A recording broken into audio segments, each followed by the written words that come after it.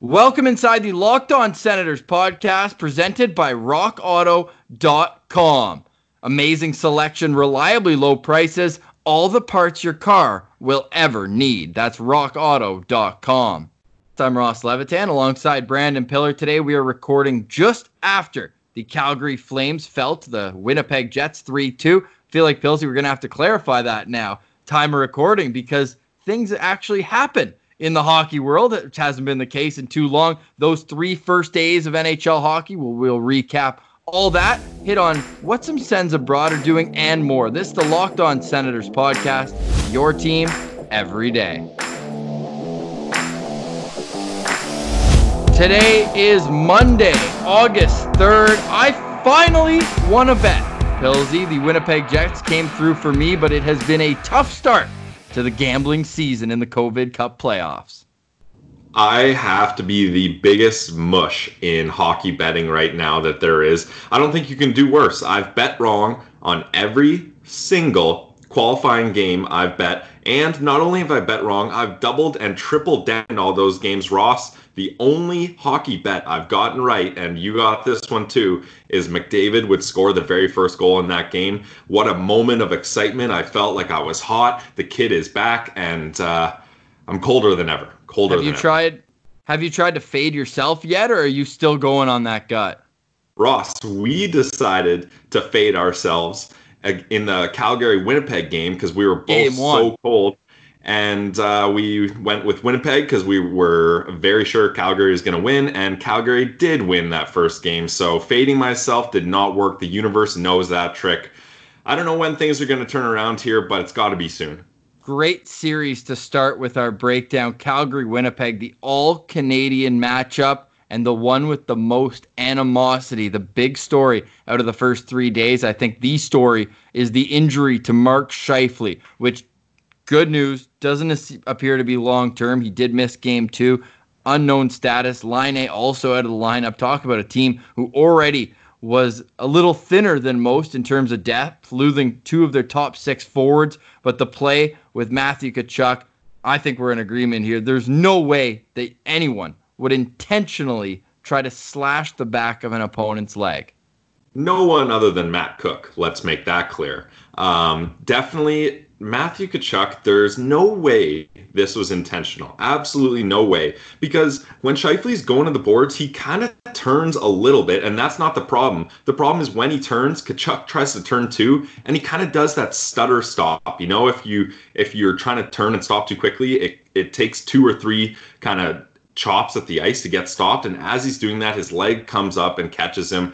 I mean, I think you can tell from body language. That shows a lot of the time if the guy meant to do it or not. I think it's pretty clear from the body language of Matthew Tkachuk that was an accident. And we're a Tkachuk family stand pod here, so I don't think either of us thinks that there was any of intention for Tkachuk there on that play. Something that hasn't been thrown out in the media yet, but I wonder if it played a bit of a role. You know, when the ice is softer, it's harder to get that initial stop. It's a play that you don't see often where the skate comes up after an initial attempt. I wonder if at all playing in August would affect that, where the ice, the humidity, it's a little bit warmer. I know there's been some talk in Toronto that the ice hasn't been very great. Edmonton, a little more north, bit colder weather, so maybe not the same issue. But I wonder if that's the case because it isn't a play that you see ever. But without Scheifele in the lineup, and then how about the fight? Good stat I heard on the radio today listening to the live coverage of the Winnipeg-Calgary game. Blake Wheeler, who fought Matthew Tkachuk after that incident, his last fight was against Brady Tkachuk during the season. So back-to-back fights against the Tkachuk for Blake Wheeler and the Jets, but they came back, and Ehlers going from 0 to hero. Well, maybe hero even first because he flat out destroyed Matthew Tkachuk with a clean, maybe a bit of interference, but that wasn't penalized. What was the taunting afterwards, the extra cross-check. But Pilsy, he redeemed himself in the third. Oh, absolutely. And I think if you're in a situation like that, you better hope to, because that was a penalty he did not have to take. He made sure Matthew got the message, and he made sure 3 or 4 times. And hey, again, kudos to Matthew Tkachuk there. He didn't take the bait. He knew exactly what was going on. He could have been aggravated and tried to push back, but he knew the ref was watching. He was like, nah, if you want to take this penalty, you go right ahead. But yeah, Ehlers gets the last laugh there. And talk about another game where I was just so positive the Flames were going to turn this around, and that did not happen. When I think they said the stat before the game, Scheifele and Laine, that accounted for 25% of the Jets' goals this season. So you're taking out a quarter of your goals scored, and you still managed to beat the Flames. The Flames. That's impressive. Nick Ehlers with the game-winning goal. His first ever playoff goal, Pills. Yeah, I couldn't believe it. Winnipeg, of course, making it to the conference finals in 2017. That was his 23rd playoff game and his first goal. And you put that against his regular season resume, where he's been in the league 5 years and he has 4 20-plus goal seasons. So he knows how to put the puck in the net. For him to go that cold for that long, what a power play. What a huge boost for the Jets going forward. Tied at 1 in the series, but not everyone was able to keep their composure. Andrew Mangiapane late in that game took a bonehead penalty down with about 1:30 left. So really spoiling any attempt Calgary would have to try it. So each Canadian win in that series, each Canadian team with a win in that series, but you can't say the same for the 2 other Canadian teams, or 2 of the other. Of course, Montreal won, but I'm talking about the 2 that got shut out, and that was the Vancouver Canucks 3-0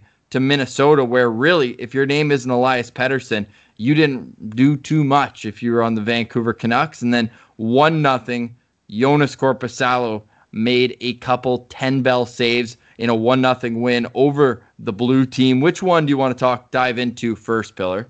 Well, seeing as we're in the heart of enemy territory, and Ross, you're down the street from where all this is happening, let's start with the Leafs. And man, Tortorella is going to have his guys playing hard, but they were absolutely smothering this Leafs talent. And when you look at the talent comparisons that the Leafs have compared to these Blue Jackets, it's insane. But that's where coaching comes into these playoffs. John Tortorella knows how to get the best out of each guy, and he certainly got the best out of his Tendy that game. Oh my God. What I do like about Sheldon Keefe, though, is he rides his top 6 forwards and does so without any hesitation. Like Jason Spezza, I was going through all the sends abroad. We'll get to that later on in the show. But Jason Spezza, if you had to guess, do you know how much he played in game 1? No clue. He played 3 minutes and 25 seconds. The 4th line for the Maple Leafs barely saw the ice. Austin Matthews, how about that 10-bell chance where he was right in the slot, gets the pass, and Jonas Korpisalo. How about Torts, too? He didn't want to explain why he started Korpisalo, but it just reminded me of Guy Boucher saying, oh, what do people think of the trade now after Burrow? So Torts could have threw a little, what do people think about starting Korpisalo now? That seemed like, I thought it was a stretch because of how well Merzlikins played down the stretch during the regular season, but how much was that the difference in the game? I thought Columbus also played well as a 5-man unit every single shift.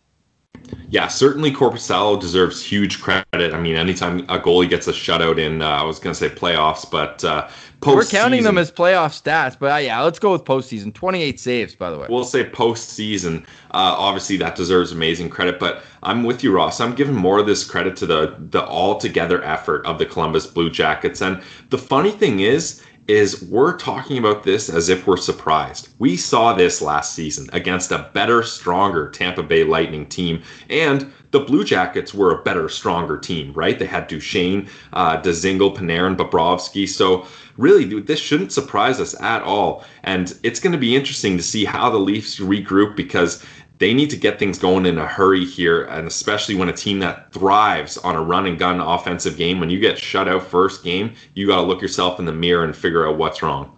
Were there shades of Patrick Lalime, Joe Nieuwendyk on Cam Atkinson's game winner? It was far too much, like between the shoulder, and Anderson said he just didn't read it properly, and it's a shame that ends up being the difference. It's also a shame that Lalime's career is depicted off of that goal. Yeah. So another parallel, as well as we mentioned, we will always be relating it back to the Sens here on the Locked On Senators podcast. Pilsy, Austin Matthews finishes the game with 24-38, the most played by a forward outside of the Pittsburgh-Montreal, obviously, deep into overtime game. But goaltending, the story in both those ones, especially in Vancouver as well. Alex Stalock, a surprise starter, would you say? I mean, that one was a really interesting one because Dubnik's been their guy. Ever since he showed up, he's been solid, but and it's not like Stalock. The interesting thing is Stalock's not this up and coming prospect that they're kind of grooming to get ready. He's been around for a while, and he's not a household name, but he has played in a couple playoff games before. In 5 games total, he's got the start this season, and then only one other start. But goals against average of 1.33 and a 950 save percentage, and Dubnyk, I think it's just time to kind of pass that torch over because these Minnesota Wild team, they needed a spark, and I think playing for a guy who like Alex Stalock, you can ask him what he thinks about the Leafs. He definitely plays with a chip on his shoulder, so I think they're definitely supporting their guy. And I predicted that the Vancouver Canucks would have a clean sweep, and the Minnesota Wild wouldn't even sniff a win, and 3-0 win to start things off. So not looking good there. Well, Jared Spurgeon was the one who mushed you 3 points for the defenseman, 2 goals and an assist. But this game got off to an electric start. Just a minute and 19 seconds in, Michael Furland, who nobody expected to play, only made 14 appearances this season. He's been suffering with a lot of concussion issues, but that didn't stop him from dropping the gloves with Marcus Foligno. 2 big boys, and that's a good fight. I'm a big fan of Marcus Foligno's game. I mean, he doesn't put up heavy points, but I love his rough style, and he's a big kid, and they were throwing absolute haymakers. So you got to love seeing that kind of fight early on, especially with that much passion to get the momentum going and get the guys fired up. Before we get to another series that had 2 fights, one was not even minutes into the entire postseason of NHL hockey. As a goalie-friendly show, we have plenty of that to discuss, but we're also a Rock Auto show, and for good reason. It's a family business that serves auto parts online, and they've been doing it for 20 years. How's that for some stability? All you have to do is go to rockauto.com, and you can shop for auto and body parts from hundreds of different manufacturers. They have everything. Look, they've got engine control modules, brake parts, tail lamps, motor oil, even new carpets. And whether you're just a daily driver or you like to have it more as a hobby, they have everything you need in just a few easy clicks. And best part, especially if you need a part because you can't move your car, delivery is available for you. You can go to their rockauto.com catalog. It's unique, remarkably easy to navigate, way easier than I had navigating that sentence. You can see all the parts available for your vehicle and choose the brands, specifications, and prices you prefer. Best of all, prices at rockauto.com are always reliably low, and the same for professionals and do-it-yourselfers. Why spend up to twice as much for the same parts? Just go to rockauto.com right now and see all the parts available for your car or truck. All we ask is that you put Locked On in their How Did You Hear About Us at checkout. That way they know that we sent you. Amazing selection, reliably low prices, all the parts your car will ever need. That's rockauto.com. All right, Pillar, the probably reason for my most sorrow in terms of gambling over the start of the NHL restart has been the New York Rangers Carolina Hurricanes series. You want to get into the fight first or the surprise of the series? Let's get into that scrap right away. Justin Williams, do you think he was going into that series pissed off that this wasn't a best of 7? He doesn't have an opportunity to be Mr. Game 7 here. And Mr. Game 5 just doesn't have the same ring to it. It just doesn't work. And Ross, I don't think Justin Williams thinking there's going to be a Game 5. Definitely started strong. Great tilt off the hop there. Would have been a lot better if the Rangers didn't give up that quick goal. Jacob Slavin with the nice shot over Lundqvist's shoulder there. Not much he could do. And the Hurricanes are playing solid hockey, and it was high tempo. There was a lot of really good hits. Brady Shea getting in the mix against his former teammates, stirring things up too. So I think that series has been one of the most exciting so far. And we had guessed that going in, but what we got wrong was the expectation that it would be Igor Shesterkin in goal for the Rangers. It's been Hank Lundqvist, but he hasn't been the difference. No, absolutely not. And to say, you know, he hasn't been amazing and he hasn't been terrible. He's just been all right, which is you can't really expect too much more out of him. The Rangers need to tighten up defensively. Svechnikov getting a hattie today, and no chance on any of those goals for Hank, in my opinion. The difference is, and you said it, we thought Shesterkin was going to be in here, and we thought, okay, maybe he missed game one. He's going to be in for game two. That doesn't look like it. He's still in the stands, not even on the bench. So it's a tough decision, but I honestly think you stick with Hank here. I don't think you go to Gorgiev here because you're down 2-0. I think the guys can rally. They don't want this to be Hank's last playoff or postseason appearance getting swept. So I think they're going to rally around that, and they're going to find a way to win the next game. Will they win 3 in a row? I doubt it, but I don't think Carolina's getting away with the sweep here.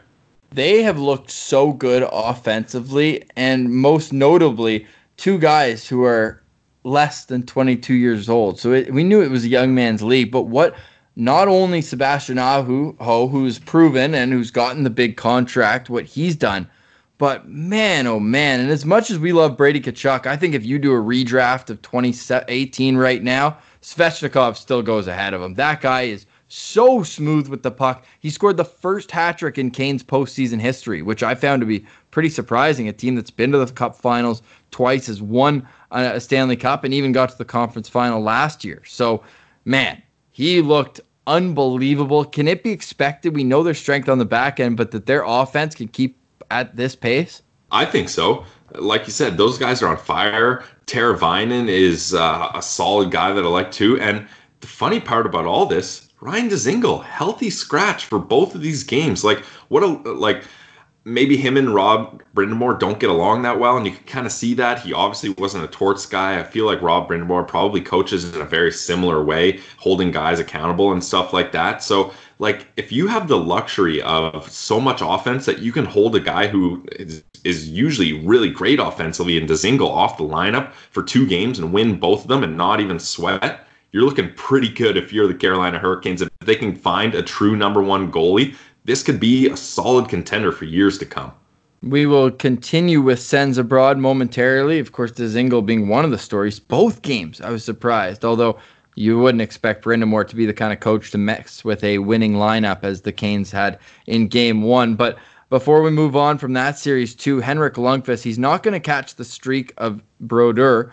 194 straight playoff starts. Yeah, let that sink in. Is that good? But Henrik Lundqvist today started his 129th consecutive game with the New York Rangers, which is 4 less than Patrick Waugh with the Avalanche, which is the second most consecutive postseason game started at once. So it's a goalie-friendly show. We have to shout out Hank for that.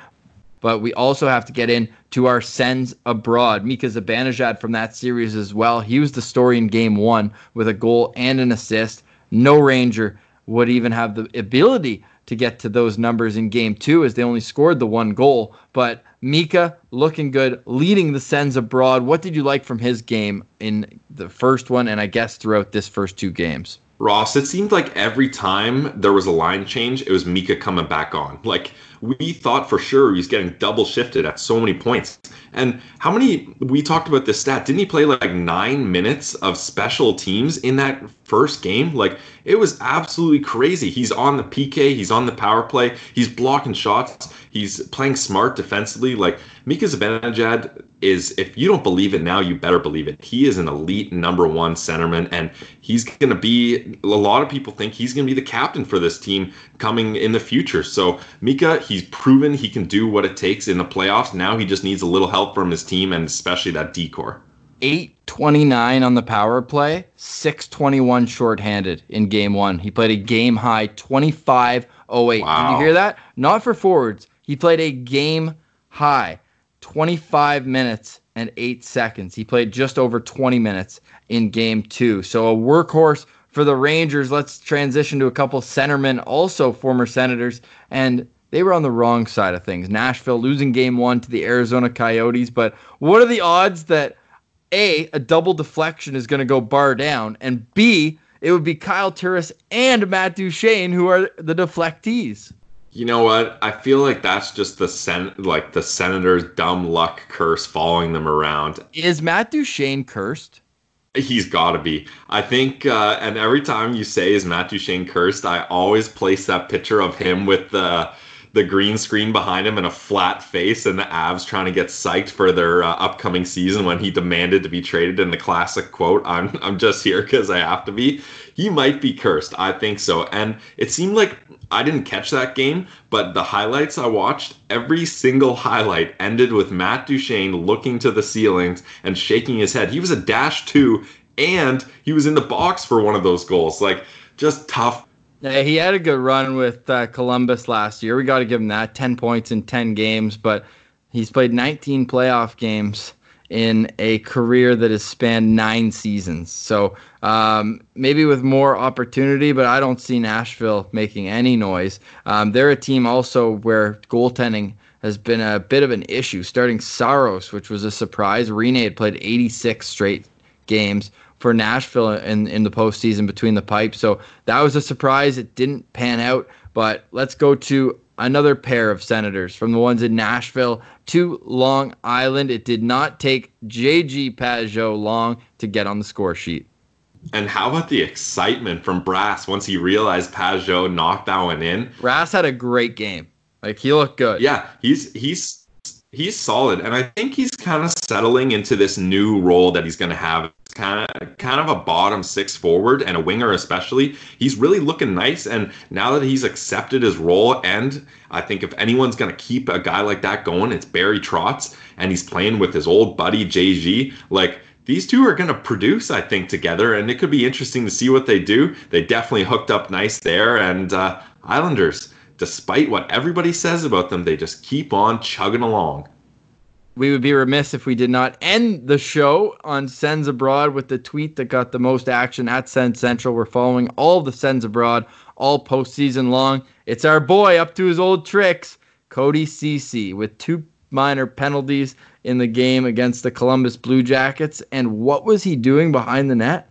I think you could say that often for Cody Ceci, and the Leafs, they definitely have Ceci goggles. They're overusing him just like the Senators did. I think it's hilarious. This just keeps happening. But Cody Ceci, that was not a good showing for him in Game 1. He's got to smarten up for Game 2. One notable thing I saw from the box score in that game, however, was he played 0 minutes and 0 seconds shorthanded.